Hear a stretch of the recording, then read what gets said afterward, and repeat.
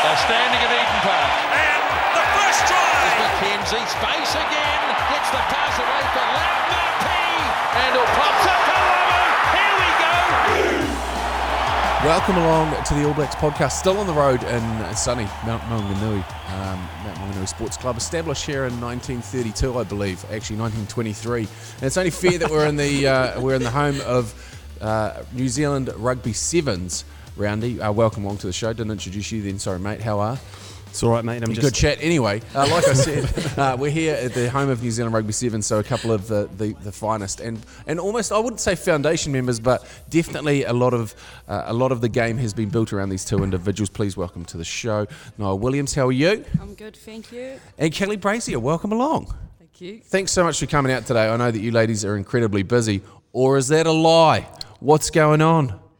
Yeah, potentially a lie at the moment, to be honest. We're actually on a 6 weeks leave period. So, yeah, it's just been pretty cool being able to spend a bit of family time, and then, yeah, the two of us, the odd training session here and there, and, yeah, a bit of club footy too. Doesn't go too bad. It is nice to see that you actually get a bit of time, because obviously it's been a hectic few years, and a new mother, so this is obviously special time for you. Congratulations. And of course, school holidays, you've farmed the whānau out. Yeah, every time there's school holidays, my family back up in Auckland takes them for a week, which is like mum and dad time, so it's like, yes, just at the Astrolab every night, let's go.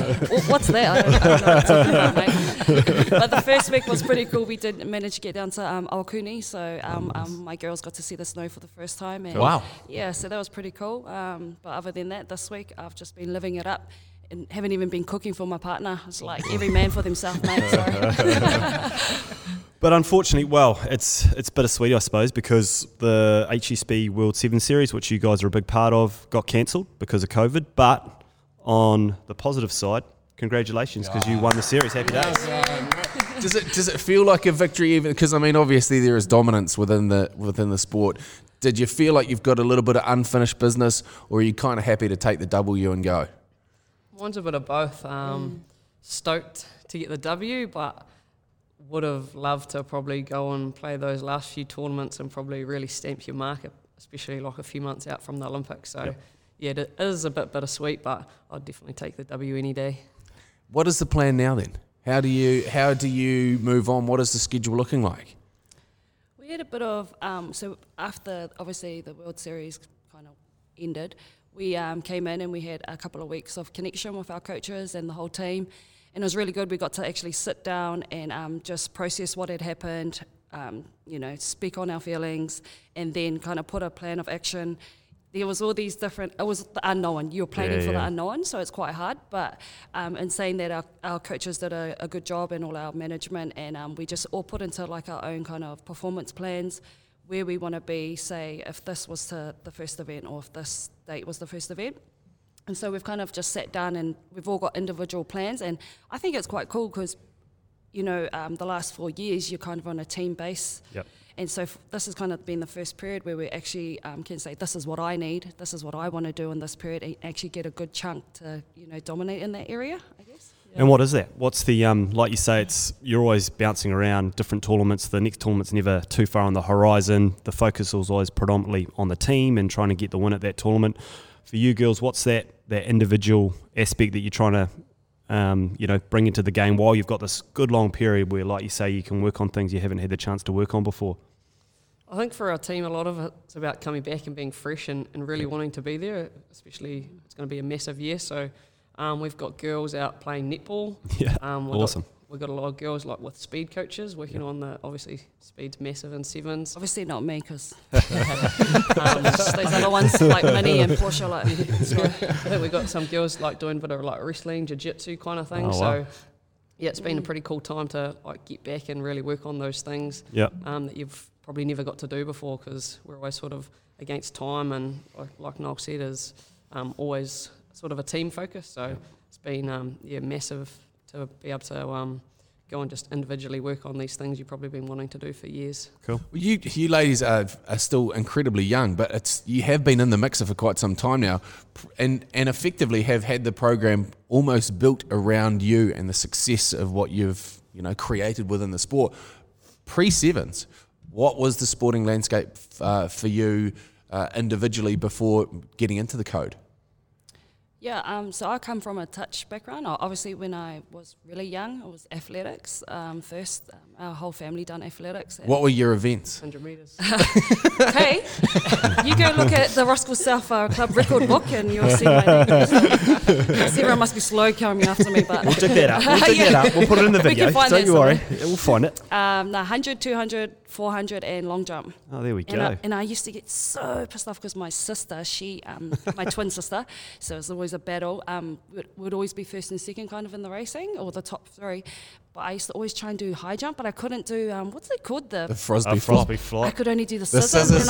And there's only so far you can get with it. And she used to just like drive it home, and she'd beat me, and I was so angry, and I never got it, so I just quit athletics. Yeah. That's a classic. That's a classic twin thing to do. As soon as you start to lose, then all of a sudden you're done. I dropped. She got faster than me and started beating me the 100. I dropped the 100. Yeah. So I went to the 200. Specialised. Yeah, but I like that attitude. To be honest. I like that attitude. But then from there, I just kind of around intermediate age, I moved into touch. I found touch, and I love touch rugby. I got picked up by obviously the legend Pete Walters himself. And legend. Yeah, so absolutely. he took me under his wing, and he was always almost like my second father. He would turn up to my door and pick me up for trainings when I was trying to hide.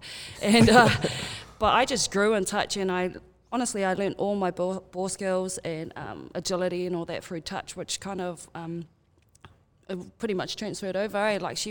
Cal's played touch too for New Zealand and stuff, and I think all those skills they just transfer over. So when I did finally come to sevens at the young age of 26, it was. I think the hardest part was obviously the technical side of the contact area. Cal, you?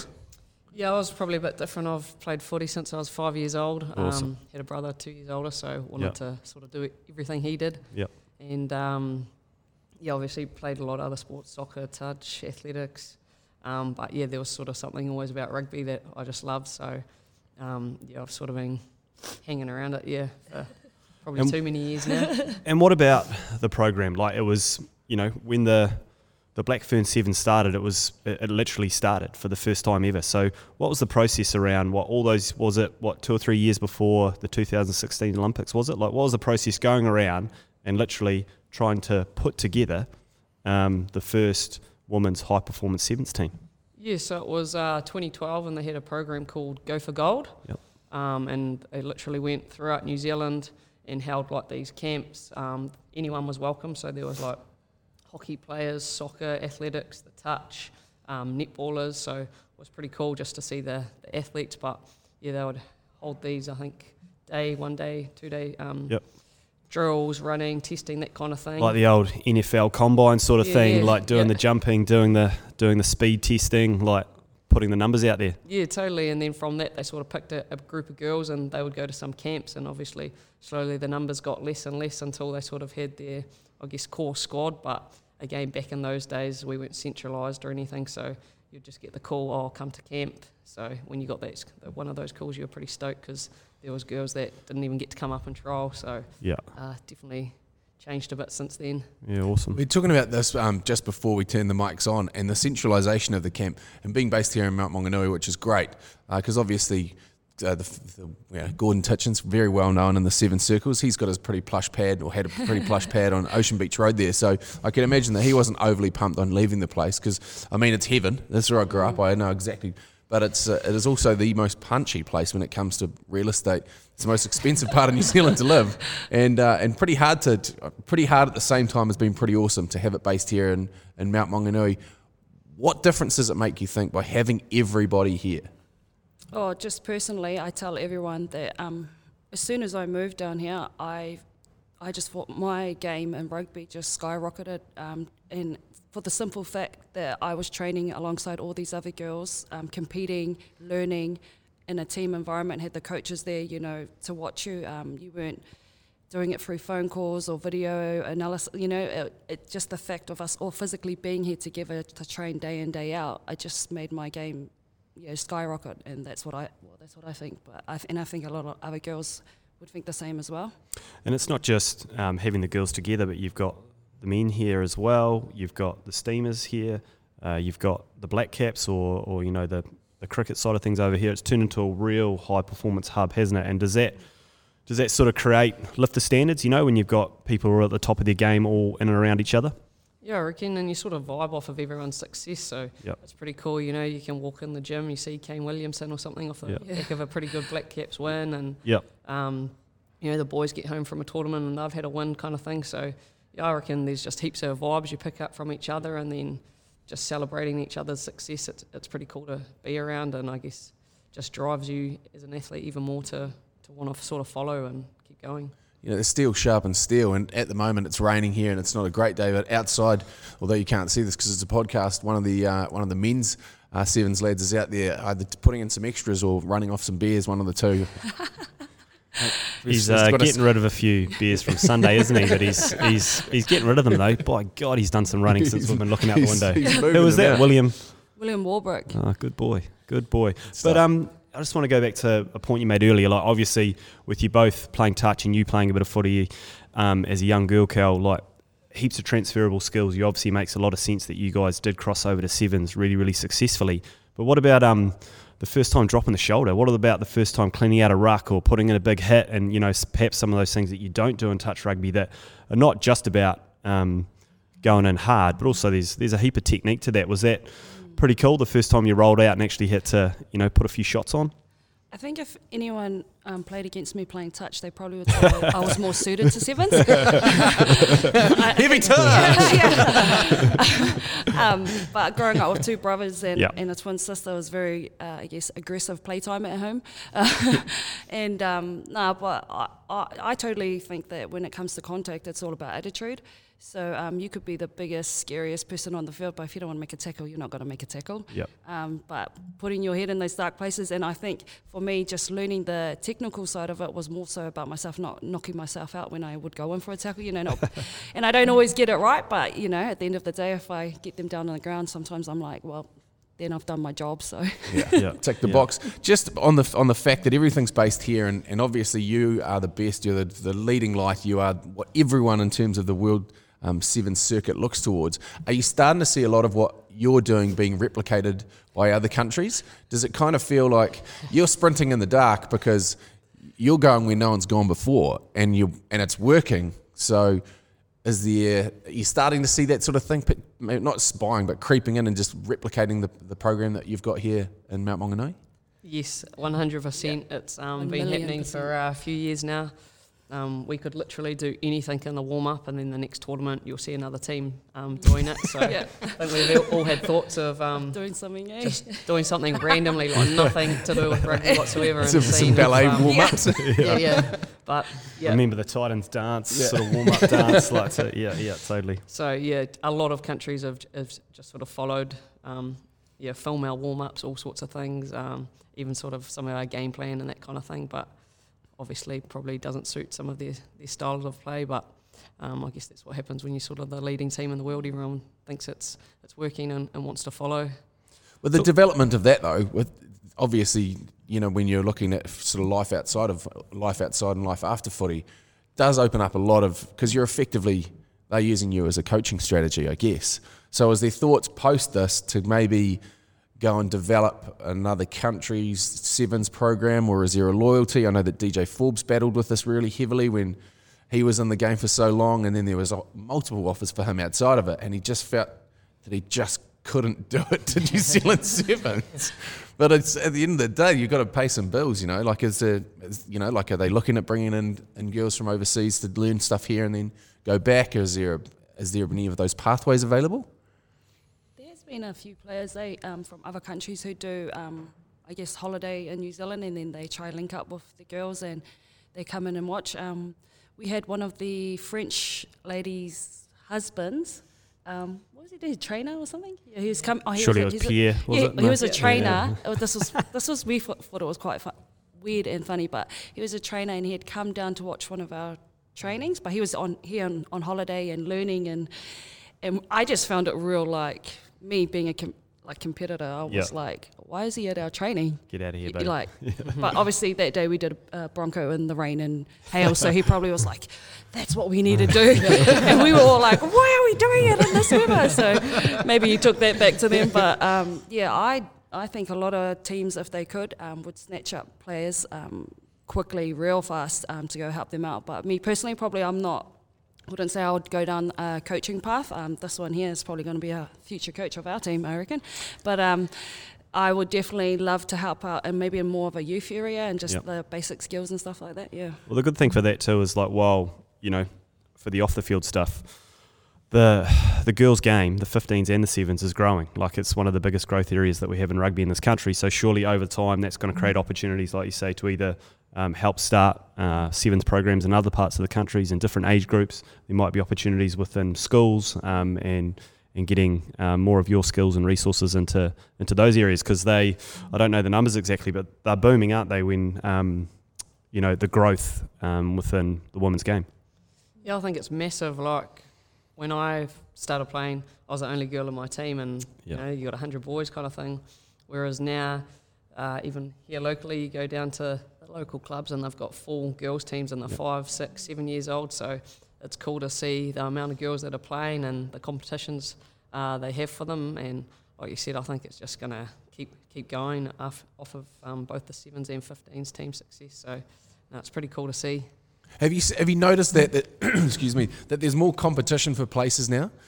Because obviously you've got a core team and you're the best of the best, so these young pups nipping at your heels. Are you starting to feel a bit of pressure for position now, or are you starting to see some superstars coming through? Because obviously, again, it's going to be young girls transitioning more than likely out of something like a touch or a netball or a hockey background, specialising in 7s, maybe over summer training sort of periods, and then coming into the team and joining the team. Who are the young upstarts that we should be looking out for on the circuit? I think in our team, there's a young girl called Mahina Paul, and she's still got a fair bit to work on, but she has the making of a superstar. You might have seen her. She actually came on in our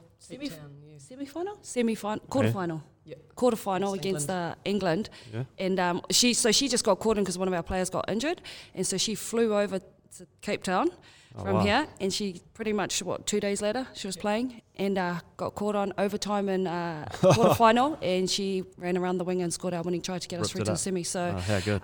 What a start. Yeah. So she's got high expectations now. But I think for me personally, she's got a good attitude and she gets a few other things right. It's hard when you come out of school and she's quite young, so the one thing I always try harp on to these young girls is that come out of school, because they've known no other life, and you got to tell them that this isn't reality. This is like you're living the dream. And they have to do X amount of babysitting hours for you. Exactly. Before So I just put in my is that something put through your application and once you definitely we always harp on to them about trying to you're definitely living the dream, and you wouldn't know that until you actually work a 9-to-5 job for $16 an hour. So, but in saying that, definitely Mahina would probably be one for me to look out. What about you, sis? Yeah, I think there's a couple of girls on the development team. There's a girl, Grace. I think she was a netballer as well. Just again, real athletic. Probably got coming from another sport, sort of what it takes to be an athlete. She's probably definitely another one to watch out for.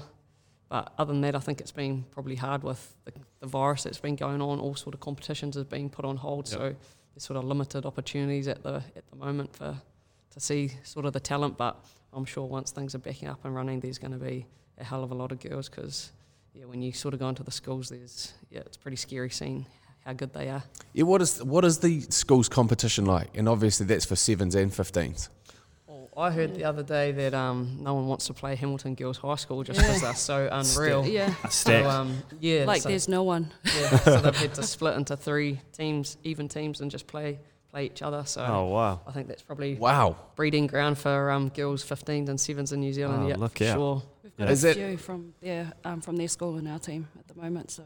Yeah, cool. Is that just because of what they've got in terms of coaching structure? They actually put a lot of emphasis on it? Because, I mean, it's the same. I think there was a real period probably maybe 2 or 3 years ago which saw the numbers in soccer football really booming for kids, because parents were all of a sudden wanting to wrap their kids up in cotton wool and have no contact, and there was that could have been almost the end of the game. But I think everyone sort of realises now with education and that it's it's not like the NFL. We're not, ending up with all these massive head injury traumas and people going off the rails, that there will be a swell again. And I think that the girls, because of the common sense that you have, the numbers grew through that period, and as a result of that, you're in a really good space and looking like it. That you're going to have those numbers for quite some time.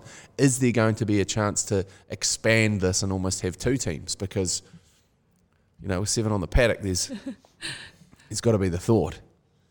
Yeah, I think so. Like I said, we do have that development team, but at the moment with the virus, it's been hard for them to get up and play. But once they do, like other years, they sort of go to Japan and play in tournaments. They've gone to Oceania tournaments. So I think the sooner that can get back, probably the better for our women's game, because it sort of gives those girls probably the next tier down sort of something to strive for, like step by step. So get to there, and then obviously the next one is probably taking our place. So, but you got to remember too, with those girls, they're not full time. Yeah, in that right. development. So I guess that's probably their hardest thing too. So we get to live and breathe it. We train it every day, and that's, like I said before, my game got better from that. And so for them, they're off studying or working.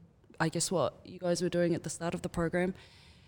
So that's invaluable being here centralised. So for any of those girls to actually make a mark when they come through in a camp, like we're going to have some games before we lead off into a tournament. We'll play against the development, and for them to stand out, they've got to be pretty good, because if you look at our team, these girls, we've been here for a while now, and like you talked about competition from the younger ones, I think the thing that keeps us older players, I guess, in there is the competition we have within ourselves, and that you can't beat that. So you know your own standards, and if you're gonna, when you're below them and when you're peaking. So I think that's still something that a lot of the young girls in our team have to learn is.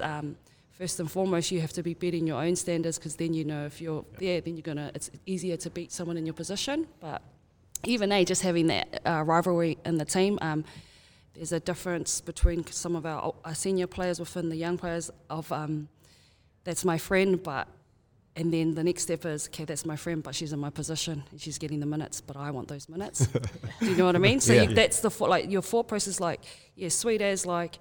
Say if I was playing first like Kelly, I'd be like, me and Cal are the best mates in that. But once we go training that, I want those minutes, so I'm going to try to be better than her, and that's hard to teach that. That almost is the secret sauce of a successful program, isn't it? That you're pushing each other along, you're super competitive, but it's the end of getting the balance right of the individual and the team aspects of it. Does it blow up? Because I know this is across the board within footy. There is passion within teams, and it's and there is biff within teams, because it's a physical game. Does it happen? Does it happen often? Does it boil over sometimes? Has there been a dust up at training? Any good memorable moments? I wouldn't say massive dust ups, but quite often there are some sort of heated arguments and discussions, probably involving someone sitting beside me, but they quite often are the older girls, and it's just the competition so competitive, and like Noel said, you are best mates, but when you go head to head, it's like it's game on. And probably in Sarah Hiddeney and Ruby too, they're probably just to name a few our ones that sort of feature in grumpy old players, are they? Yeah. So no, they never back down, and again, it's just that healthy competition. Like you're going to do everything you can to win, even if it's against your mate and it's out on these fields here and just training. But I think, like you said, that's back to success. I'll share a story with you. Yes. Please do. We were in one of our training camps for leading into Commonwealth Games, and as Kelly puts her hands, her head in her hands, this is going to be good. Myself and Ruby Tui, so we've been getting thrashed at training, and so your patience levels go from about 100 to 2, and we were playing some games and ended up throwing something at Ruby, and she didn't appreciate it, and it was at that moment like I think we both just had enough, and we were just like, wow. And because me and Ruby are like, everyone calls us like husband and wife. Yeah. And so we just we didn't talk. But because we're such strong people, our presence is felt. And so imagine, I remember one of the young girls coming up to me and going, can you guys just talk? It's like mum and dad are fighting. And it was so funny. And we literally, me and Ruby were so stubborn, and I was like, catch up for a talk if you want to. And she's like, well, if you want to. And I was like, well, if you want to, I'll be at the blah, blah, blah place. And she's like, well, I might be there if you're going to be there. And so anyway, we ended up meeting up and we had a chat, and then the girls come to dinner and me and her are like yarning and getting on, and everyone was like, Mum and Dad's back together again, happy. And it was just, it was quite like a funny time, but like I said, because you're training so hard and you're doing all this stuff that sometimes, shit does hit the fan. And, absolutely. But at the end of the day, you're good mates and you can push through it. But yeah, that story comes up. And in terms of the Argy Bargy, who is the team that you play on the circuit that you always have the biggest, most physical encounters with, the team that you like to beat the most, the team that you love to thrash, the player that you love to line up and end every time? Who are they? In that order. Yeah. There's probably a couple, they're not a physical team, so it's hard to get into physical contact with them, but I'm not going to lie, who do you love to beat? Australia, 100%. 100%. Yeah. Probably one of our most physical battles, though, I would say, is definitely the USA. They got some pretty big, hardy girls in there, and when we play them, we know pretty much have to front up. So, and the Americans, they like to, when they get one over you, they like to tell you about it, so... Yeah. How is that as a culture, eh? They when they've scored points. They will make you well aware of that. Have you noticed with I guess because they've got 10,000 NFL dropouts per whatever it is per cut, that then you've got this massive influx for the men's team. Now the men's team have been going well. Carl Niles is he seems to have been there forever as well, and he's become the poster boy for Gary Baker, for sprinter, for sevens. And have you noticed the same with the girls as well? That all of a sudden these track stars are coming out, and these girls that were Greek and Roman wrestlers are making the cut. Well, even in the English side too, like their strikes out wider track and field athletes, so they're coming left, right, and centre, and I guess. You may be able to run fast and be strong, but if you can't play rugby, sometimes you're just wasted personnel out there, Forrest Gump. Yeah.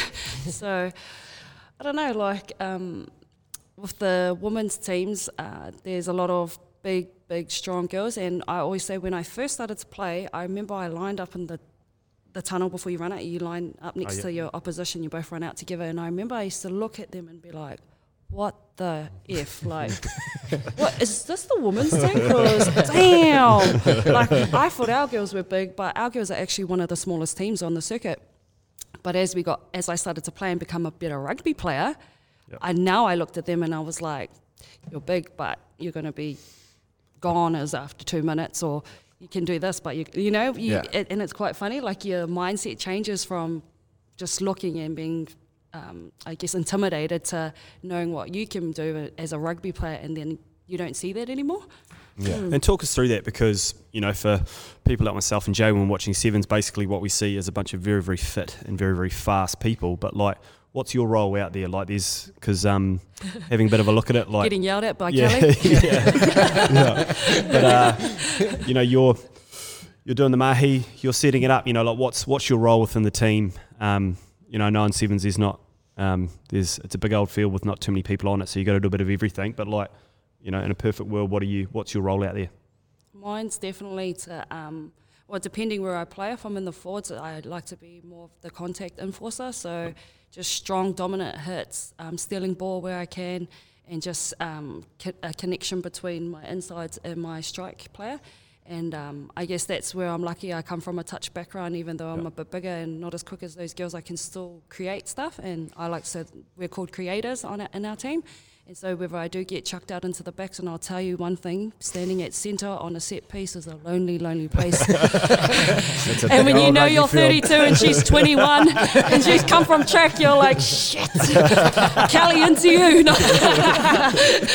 But no, I guess, that's probably my main role, is just to try and lead with my actions and, just follow the lead from this one.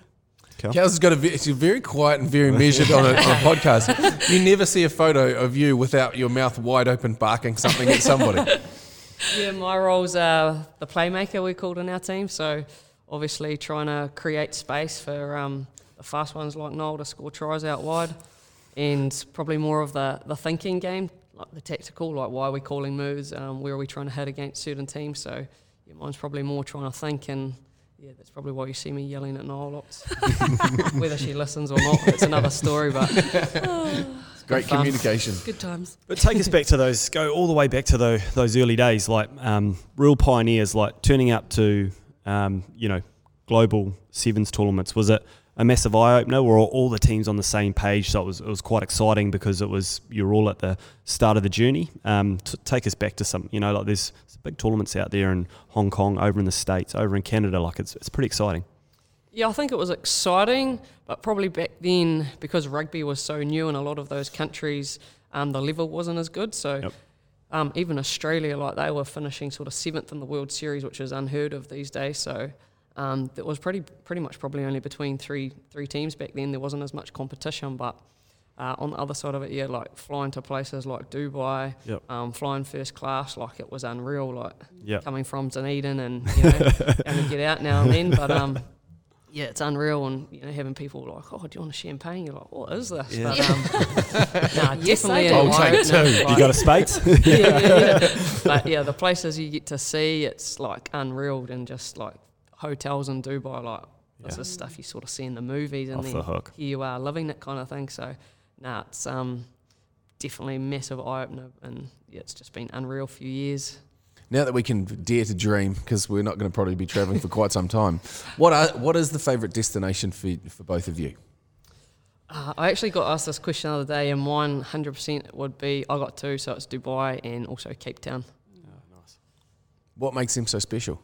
Dubai, probably just because it's like I said, like off the movies, like just crazy, these massive high-rise buildings, and then there's just like sand a metre away from it. And we're actually lucky enough one year, we were staying at this hotel, and our manager messages, and it's like, oh my God, I'm down in the lobby, I just seen 50 Cent. And so before you know it, there's like 200 girls screaming down in the lobby. But yeah, that's probably why Dubai. And then Cape Town was my first time there this year. Yep. And just purely like, I thought New Zealand would love rugby, but holy, like over there, it's just like a whole nother level, like so passionate, like running out in front of like 50,000 screaming fans, like just unreal, their passion, and yeah, it was pretty special. Those two because of those reasons. Yeah. And also though in Dubai, our mate John Larkins, he hooks it up. So we actually go a week early and we go to Abu Dhabi. Ooh. And he just always puts on something special for us. And he's a Kiwi living over there, and he's doing big things over there. But the fields we train on are like hand sewn or whatever you do. Yeah. It's crazy. Mate. And I know, and That as a job. Top hotel, and so like we've been to the the Formula One that happens there. So we go to that, and we get to go to the concerts. Oh wow! So you see like J. Cole, Rihanna. Because it's racing in the day and festival concerts at night, isn't it? It's like off the hook festival.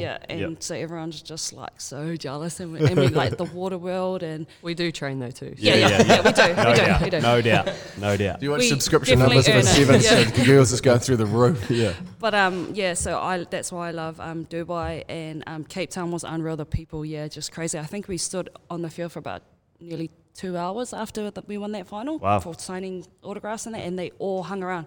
Wow. Like the whole stadium was full of people. And then, but obviously, two tournaments that have become my favourite is definitely Sydney, because my twin sister and my dad live there. Awesome. So I get to see them every time I go to Sydney. It's like a free family trip.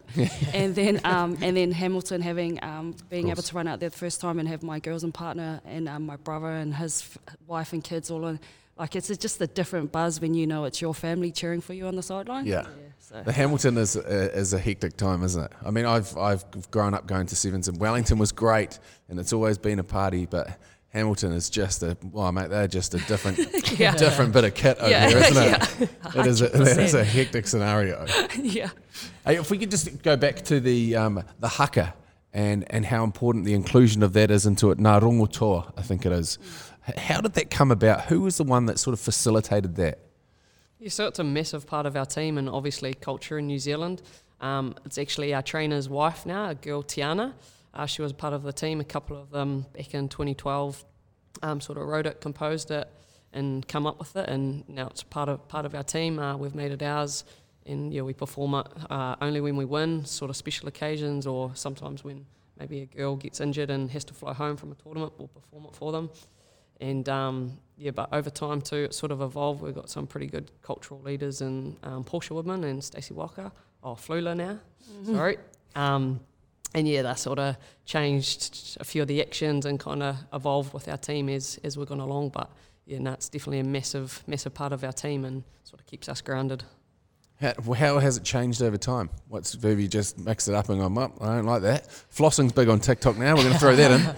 I think it's just like you watch it and you know that it could not just be better as in it wasn't great, but it just it's like a team, like you're winning, but why would you change things? Like you want to be better, and I think it just evolves with the team and the personnel and honestly, to be fair, it would be like whoever's leading that area. So like with Portia and Stacey coming in and leading it, they're putting what they think into it too, and then they go and talk with Tiana Ngawati, which is Brad's partner, and then they come back and they agree. And it's not like they tell us this is what's happening. They say this is the changes we're thinking, and then we all agree, and then we practice it. And we have some good practices. And one thing I do love doing is when we're on tournaments, we always have a kapa haka practice, and so we hire up, one of the rooms, and we practice it, and then we do one full bore.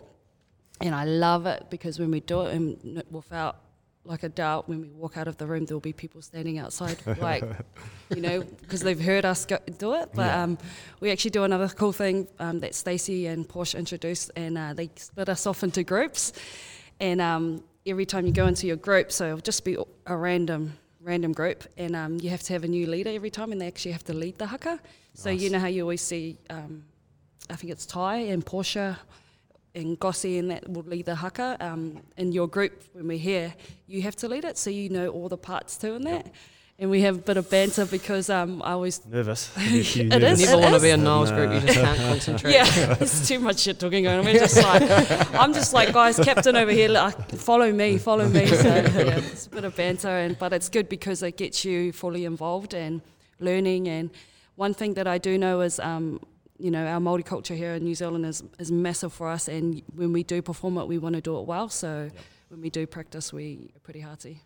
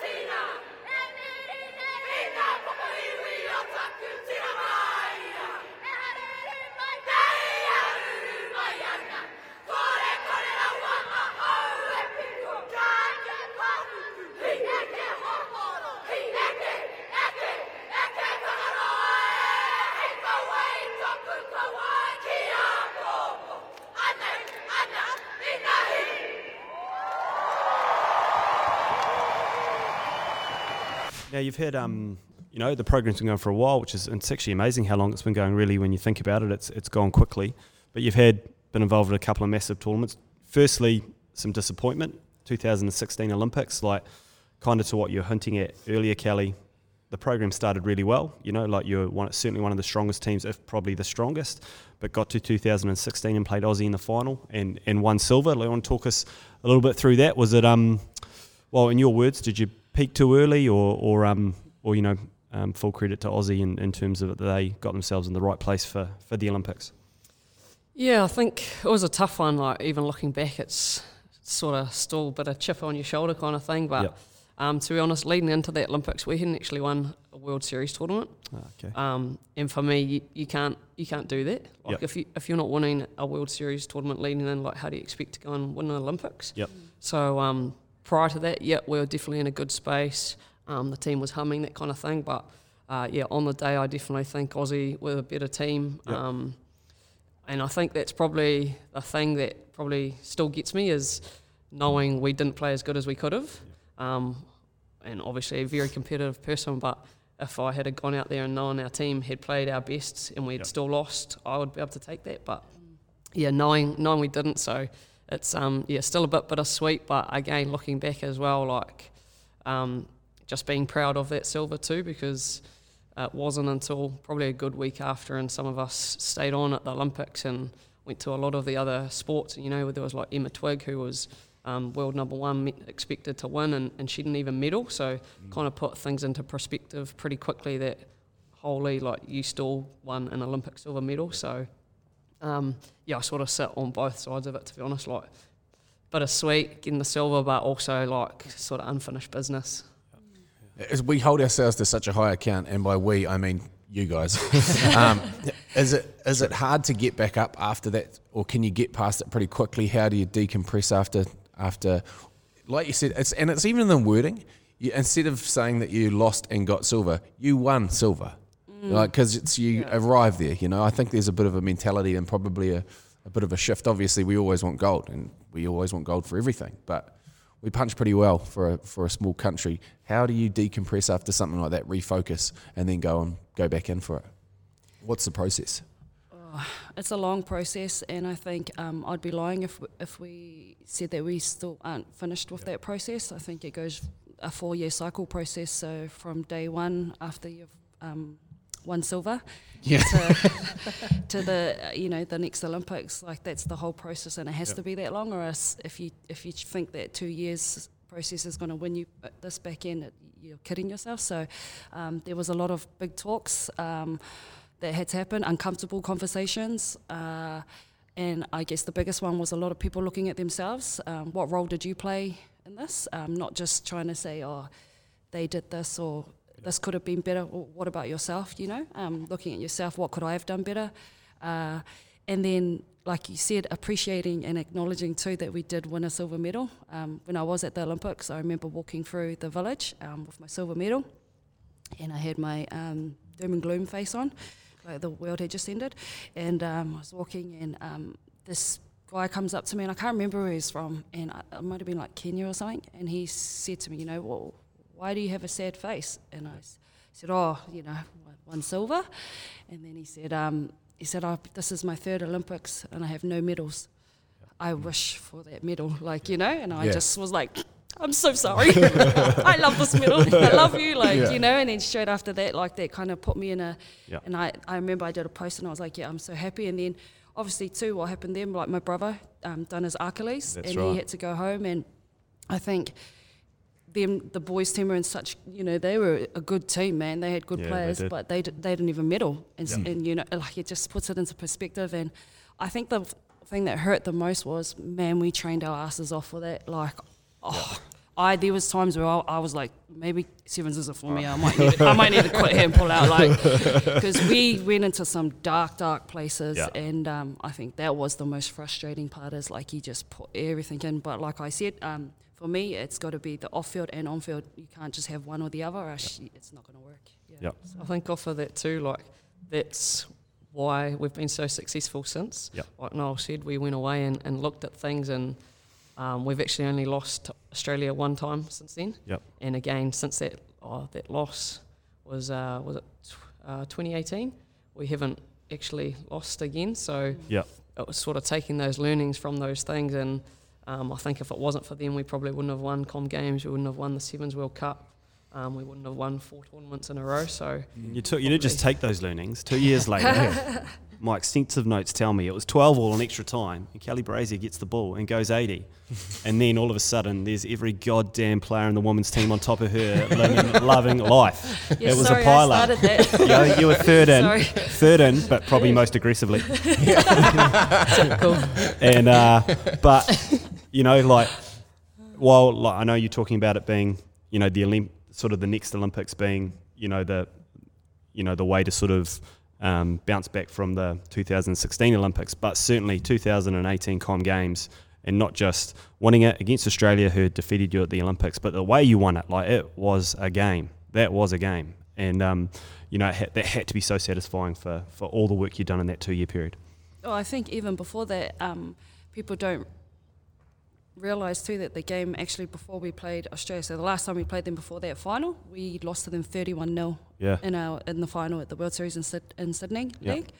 And got tapped up.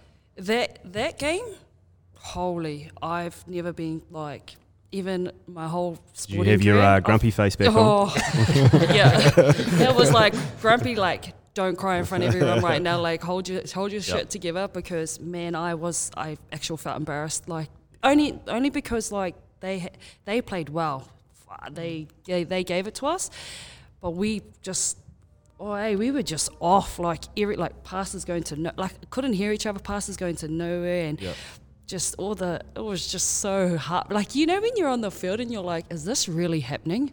Not really, because I'll just nod my head to carry the conversation. That's the only game I've ever been like, holy shit, we are getting it given to us. But I remember after that game, I was like, I am never going to be in that position again. And if anything, Aussie, they probably they helped us to win that medal, because I was like, no, we're not losing to you again. And the work we all knew that we had to put in when we looked at ourselves after that tournament, there was another time, big uncomfortable conversations. Yeah. And just the realization, acknowledging, bro, we've got lots to do before the Com Games. It's that tale you hear a lot though, isn't it? You learn more from your losses than you do from your wins, and those are the times when you have a real look at yourself and make sure that you're, bone deep preparation and all that stuff, isn't it? Is it dangerous now riding the high that you're currently on? Like, do you kind of feel like you've got more to give and there's a little bit left in the tank and you've held a little bit back because just continually beating, you're just in a competition with yourselves now? I think we've probably learnt again from the past. We've been there before where we've won consecutive tournaments, and then, like you say, we turn up to the next tournament and then you lose 31-0. Yeah. So for us, we've been there before and we sort of know what it takes to turn that thing around, to hopefully not have that slump. So it comes back to just that competition within our group is like massive. So when we win, we celebrate it, we take it on, we know we're on the right track. But as soon as we get back here, it's back on the horse kind of thing. Like we know we have so much more to give. Mum and Dad might have to have another fight, just to keep the team on their toes. Maybe I can organise that. I have no doubt. Yeah, but again, from all the imagery that you see when you girls are on the road at tournaments, like when you see you at training, and it's hearing it now and you guys speaking, the culture looks amazing. Like you've sort of got a group of girls that have a lot of them are pioneers of the program. And then you've got, now almost hearing you talk, you've got a couple of groups. You've got some old dogs, who are keeping everyone honest and making sure that the standard is really high. And you've got some new girls coming through. Is that culture what it looks like? Is it pretty awesome? Yeah, it is. I can honestly say I love being here. There has been times when I was thinking, oh man, I don't want to turn up to camp. Yeah. Just not. It wasn't just there, that passion. But today, like every day, I feel blessed to be in this team. And even with this whole COVID thing going on, and being my age, you kind of start to think about a little bit of retirement. And when it happened, and not seeing the girls for this amount of period, when we came back for that connection, I was a little bit emotional, because I that's when I realised, I still wanted to be a part of it, because I missed it so much. And that's from culture. That's nothing to do with the playing. Like, that's the bonus part. But actually wanting to be around the people, I think a massive part of our culture is obviously led by our coaches, Bunsen and Corey. They're a big part of that. And then our leadership group. And because our leadership group is so diverse, like, we are chalk and cheese, man. But I think that's what makes it work, because you have a group of girls underneath that you're hopefully inspiring. And but like I said, you don't have to have a C next to the name to be a leader, Some girls might be more prone to going to Cows and being inspired by her. Some might be with me, some Ruby or, Portia and Gossie. So I think we all lead in our own ways, and hopefully they feel comfortable with that. And then it's just like, it just flows on. Yep. When you have that respect and trust, and I love turning up to work, and I get a little bit emotional thinking, like, what's next, but I just want to enjoy this moment. And it's definitely from the culture that we've all built and put a lot of work into it. And like Cal said, we have tough conversations at the top that not necessarily everyone needs to hear, but those conversations need to be had, and then you get it off your chest, and it works again, because the biggest test of culture is when you're losing. Yeah. Because everyone's I was about to swear. Everyone's all happy and, like, love you sis and all that when you're winning, but the true test is when you're losing, because that's when you have to have each other's back the most. And I think we've gone through a couple of losses that are big ones, and we've pulled out on the other side. So for me, that's the true measurement, Yep, absolutely. I reckon too, like, we obviously train together all day, every day.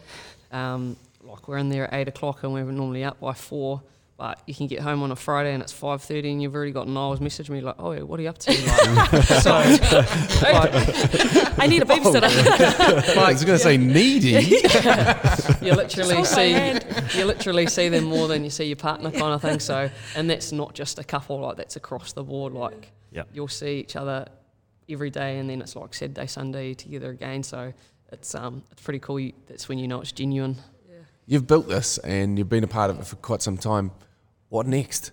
Where to? Does that pull heavy on the heart, knowing that what you just talked about will wrap up?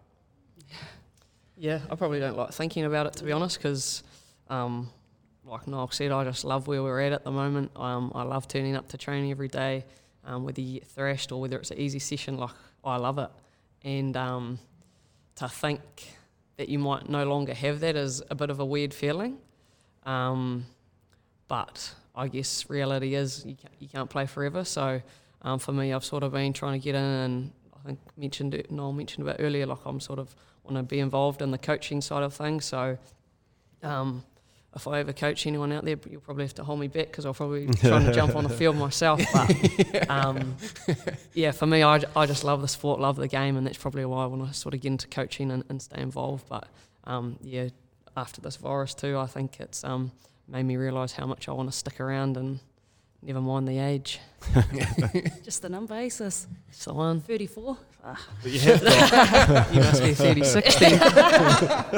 Give or take. but you have got, and it is uncertain times, and a lot of these things aren't confirmed or locked in. But potentially next year, you have in the same calendar year potentially the Olympics again, and the opportunity to go back and try and turn that silver into gold, and a Women's World Cup at home. Like, there's a couple of things to play for. How good's that? That's when you're struggling to get out of bed in the morning and go out and do another session. That's got to be heavy on the mind and a great motivator. Oh, yeah, it's unreal for me. Obviously, played for a few years.